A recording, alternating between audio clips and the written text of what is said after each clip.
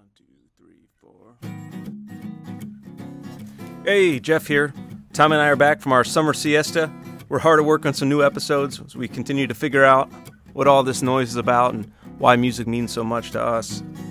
Today we're going to roll an interview I did last year with Ron Bruner Sr. for Tunes Alive.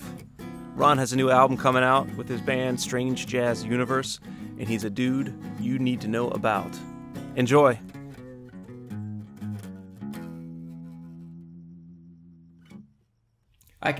I'm one of these guys that I can show you where the bodies are buried. I can show you. Yeah.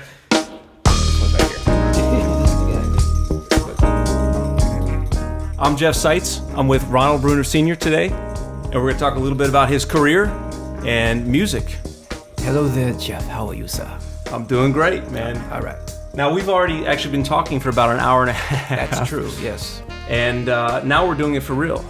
So tell me a little bit about yourself. I am a California native, actually straight out of Compton. Nice. I was born in Compton. But, this is long before all the hype began. Oh. But, native, studied music, actually attended Cal State Northridge for a few years, close to your house. And my first professional job was, all my life I wanted to be a drummer. That's based on the things I saw on television, what have you. So my first professional job out of college, basically, was the Temptations. And excellent. That was a long time ago. That was in 77. Wow. And then it all began, so to speak. When we were talking earlier, you mentioned your approach to music as kind of a blue-collar approach. Can you talk about that a little bit? Yeah, basically, the peer group I grew up with and the teacher that I had, we were trained to be sidemen. And so based on how we were taught, I had a very wonderful drum teacher, Billy Moore, who's still alive, as far as I know. But he taught us, learn how to play the best polka. Yeah. The best merengue, the best funk, the best rock, because when the phone rang, you didn't know what they were going to ask for. So we basically learned how to like all musics, how to appreciate, there's something to appreciate in everything. So we were trained along those lines. We had our likes and dislikes, but my peer group, that's how we were brought up. And so you start working for people. For instance, I'm working for the Temptations, traveling with them in 77. I was not a Temptation. I'm the guy sitting behind them in the Desi Arnaz tuxedo. Yeah. And so my thing was do a good job. Do a good job. And so that's blue-collar mentality. That's kind of how that is. Now, when you approach writing your own music, you've got a new album you're working on now. Yes. You've released several in the last few years. How does that approach, the blue-collar approach, translate to writing, creating music? Over the years that I've worked with some of everybody, there's something you like about them, their music, the joy in doing a good job with their material. And so there's musical, ideas that you walk away with, things that just stuck. There's things that stick with me from playing with the Temptations back in the day. I also worked with the Supremes for a short period of time, very short period of time. Bass player and I didn't get along, but he sure remained nameless. But then I worked with Gary Bartz. My thing was I always wanted to play with somebody to play with Miles Davis, and so Gary. So there's things you walk away from people's gigs, ideas, So as you get older, and you kind of begin to age out from the popular music scene. Oh, okay. Okay. Like that. Yeah. And then you start realizing, well, gee, I didn't do anything for myself. And over the period of time, being a blue-collar musician, you definitely do develop some attitude and you develop a perspective. And so when I began, those are things that were in me, and I had to touch on my roots. What are they? Well, I was actually a rocker. I was in love with the Beatles, Led Zeppelin, the whole British invasion thing of the late 60s and what have you, psychedelic stuff, all the way, Hendrix, all that. Those were my roots. And then, so I came up with a formula. Okay, all right. As far as what I am, if you turned the lights off and let me sit in a room by myself, what would I be? Yeah. It was the Beatles, met Jimi Hendrix, and they loved John Coltrane. Okay. That was my functioning formula, if you would. I was encouraged to do that by some, A&R people. But anyway, So when I write, there's a lot of things in my head, and I'm trying to put it together in a sellable salad, if you would, in 2015. So.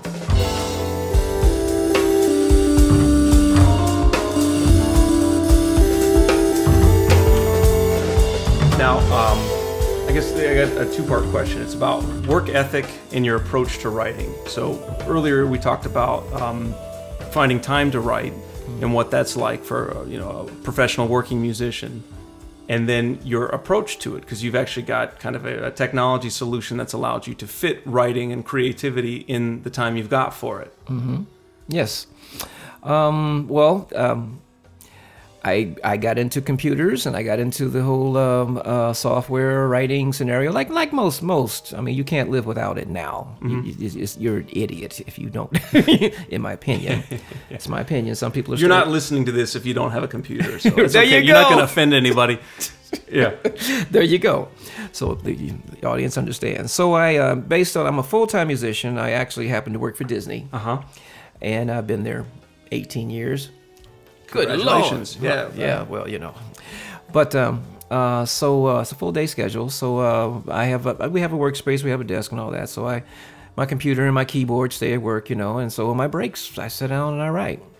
I've had the Walkman, I've had the little voice recorder things. I'm in the car, I get an idea, I sing to myself or something like that. Yeah. And then I get to the computer and what key is that? Kind of a thing, and work it out. But that's pretty much what I've done. That's how I do it. And, I don't have time to really, when I say time, I really don't have time to just be a dedicated band guy. I have a wife and I have kids. They're all older now, and pretty much the last one's about to leave the house. But well, let's go talk to him. You sent him to the car a few minutes ago. But, so I don't have time to just run a functioning band. No disrespect to garage bands. Yeah. No disrespect whatsoever, because that's how it began. We all began in the garage. But having that blue collar, the work ethic, is that what's enabled you to make writing fit the life that you've made for yourself? Absolutely, because I have a work ethic. Yeah. Okay. Yeah. A lot of musicians don't really have one. They kind of live. They live spontaneously. They do whatever flies through the door is what they address that day. Which works in many cases. It works out in a very weird way, but then they don't wind up not having any kind of control, if you would, over their lives and career. They're just kind of like, they're in the moment for the duration of their career. Yeah. As opposed to somebody who has when I say work ethic, I sit down. I'm not saying everyone is like this now. I'm not saying everyone is like that. But for instance, we shared about my next project, and I have a deadline. Mm-hmm. Yeah. So I have to measure out the time I have, to do it. So I write the songs. I did that. I've been writing on this record since last year fall. And so it's done. All the songs are formed. So now I'm farming pieces out to people to, do this. I need guitar here. I need your saxophone here. I need this. I need that. I need that. And the other. Then the next step is I have a friend who actually runs a production studio. He's one of my partners. And so now we mix. We put together, we edit, we do this, we record vocals, what have you. Mm-hmm. So I look at the time I have, and I have to get it done by a certain day. So I have to work daily, or and when the case when I sit with my partner, it's once a week. Mm-hmm. We get together for like 4 hours and we assemble, do this and what have you. So it's an ethic. I have a work ethic. Does this project have a name yet? Not yet. Not yet? Not yet. I want to make sure it's good. Okay. I have an idea, but I'm not going to say it on the air. Okay. Because somebody will take it. Oh, right. But this is a good one. It's a good one. Personnel. Can you talk about the personnel? Well, yes. Of course, my son, Thundercat is my son. So he's playing bass on some cuts. I tend to pull from I try to pull from my kids' generation. Because I just like I'm not dealing with old stoic personalities, and that says a lot. I know many brilliant, mature musicians, brilliant. But they, even in the realm of creative projects, they bring Mr. Blue Collar with them. Hey man, look, I only got 20 minutes. We got to do this, kind of thing, because it's creative. It's not. This is not money in the bank per se. Mm-hmm. You know, in some cases, I may be able to compensate you for your gas or something like that, or can I buy you lunch? Well, I'll play on your stuff. Yeah, right. Well, and that's what it takes a lot of times. That's what, yeah, you know. So I tend to pull from the younger generation. Kamasi Washington has played on, matter of fact, he has played on pretty much most of the stuff I've done. So I'm not sure I'll have him for this particular project, because his project, The Epic, is blowing up worldwide. So he'll be on tour for several months. But who else are we having here? Brandon Coleman, brilliant LA keyboard player. He's on it. Jamil Bruner, my keyboard son, he and I co-wrote some tunes on it. Nice. And Dambi, an artist who I've grown to appreciate very much. She's a vocalist, so we've co-written a tune on here. There's another girl who's just brilliantly talented singer, Tyra Juliet, lives here in LA. And so she sang. I mean, we have a single out, as a matter of fact. She sang on that. If I may, I'd like to include a segment of that in this audio. You want to talk a little bit about the signal? Well, you know, I'm a Led Zeppelin nut like everybody else. Yeah. You know, they made a very indelible impression on my young life. You know, musically, and so. Then I was a rocker, so was it a wonder why I'm gonna put a Zeppelin tune on my record, man? Yeah. Shoot, you know. It sounds amazing. You know, and it's my take on it. You know, it was The Ocean. Yeah, The Ocean. Yeah. We did a version of that. So and Tyra sang it. We rearranged it a little bit. It's got a little electronic in it, and what have you. So I'm very proud of that.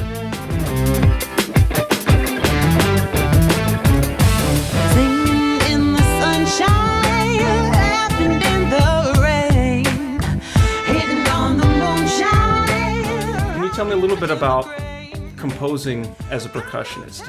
This is kind of a personal music question, but I always like to know. I like to hear about, you know, what's at the root of somebody's composition style.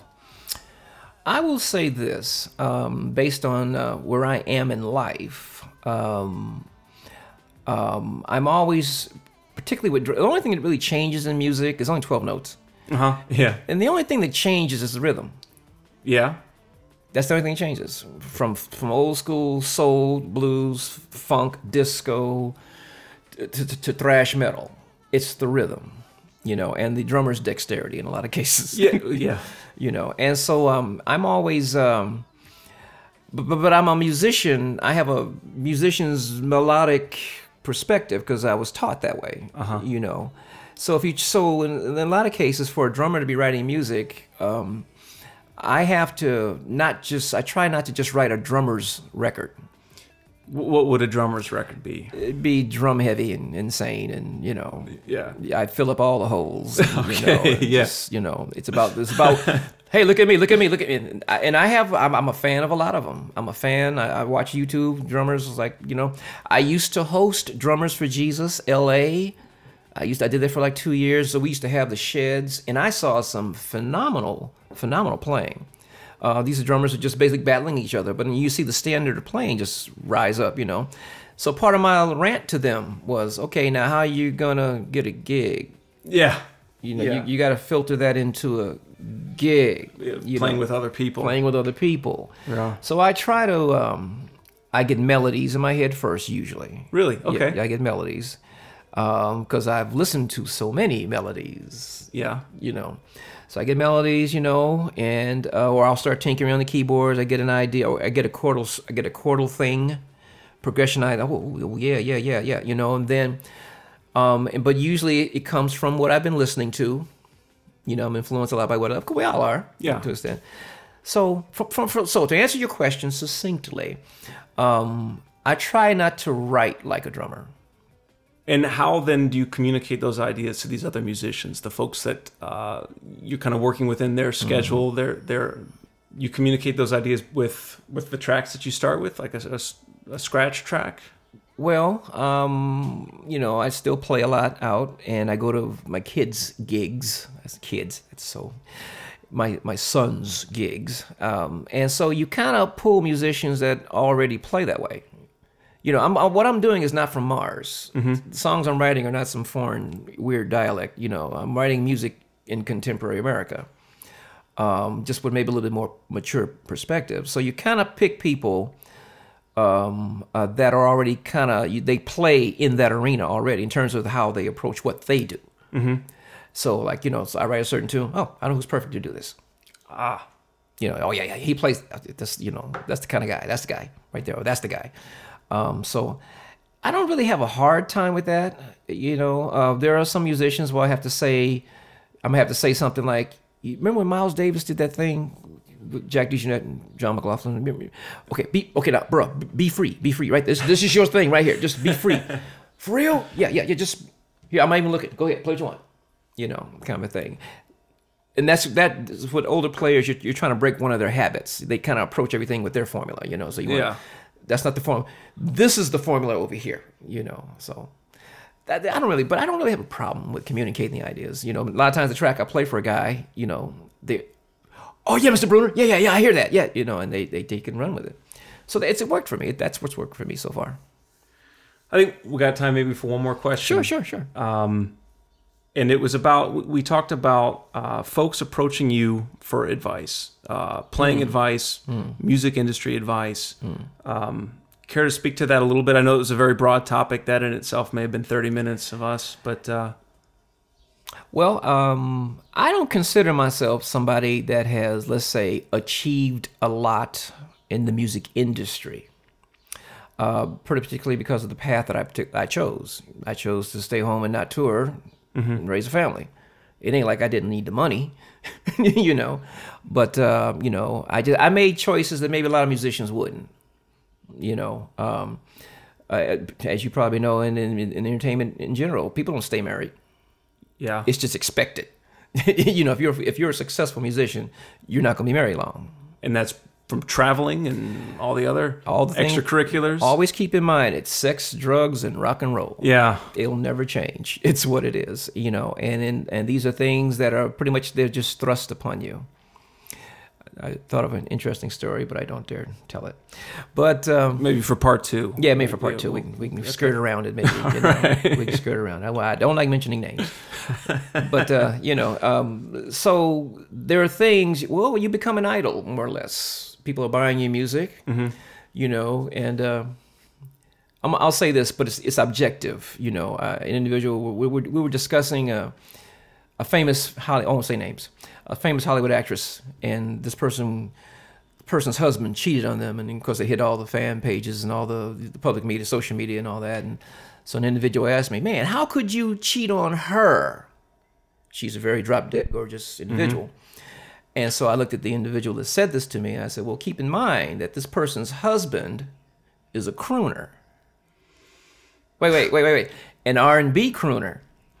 So I said the person's name. So so-and-sos that look like her and better than her are throwing themselves at him 24/7. Since you asked me the question, how could you cheat on her?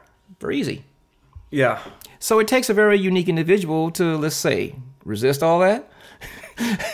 Is this part of the advice you give to the youngsters, the next generation? Yeah, I try. I try. And again, but I don't consider myself somebody that has had so much great success in the music business. Other than I raised 3 musicians that are doing well. So everybody wants to know, how did you do that? Yeah. Well, it's an amazing accomplishment. It wasn't so much that I planned it either. Well, okay. Well, maybe that's the lesson then. It wasn't so much that I planned it. I recognized their gifts.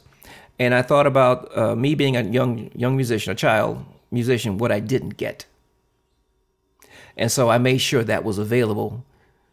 Because I know when I was a young musician, I knew what I wanted. But I didn't know the question to ask. My parents were not musical, I used to watch bands on television, and I used to, "Mom, how can I get on that show?" And she couldn't answer me. She didn't know.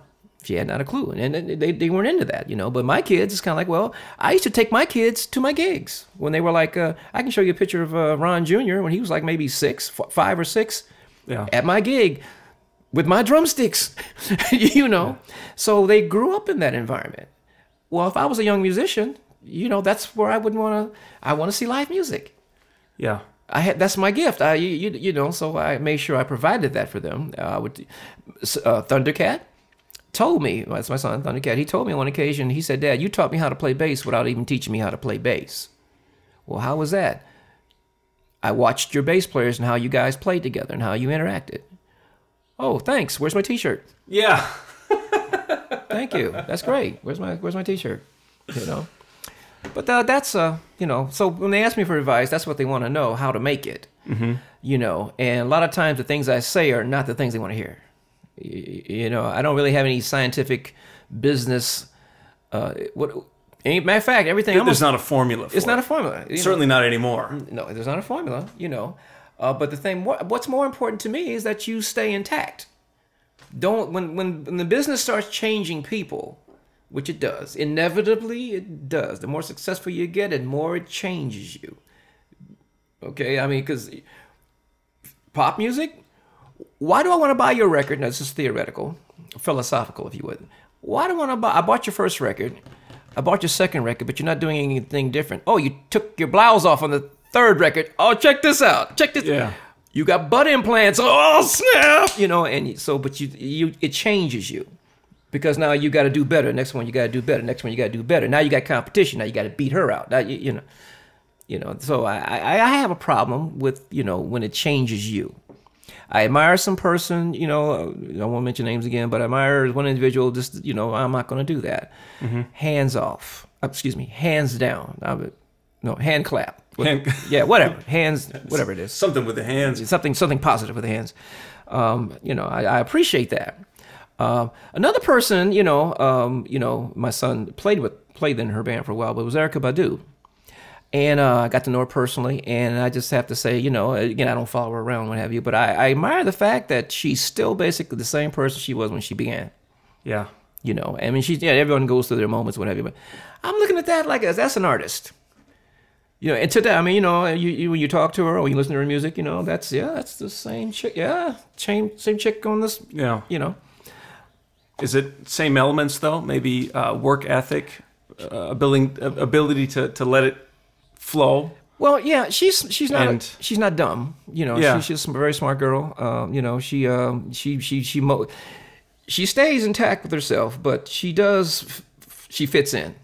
She keeps moving along. I think she has something coming out soon. I know when nothing's been said to me. I don't know. I do know that she had been working with Mr. Glasper, Robert Glasper, and people like that. You know, so I think there may be a project, you know, on its way. How do we find out more about you and your projects? Where do we go? Strange Jazz Universe. Facebook. All right. That's my public. That's a public page, and you'll find links to music. You'll find some videos there, and what have you. And there I am. Thank you, Ronald. It's been great. Looking forward to maybe part 2. Absolutely. Thank you.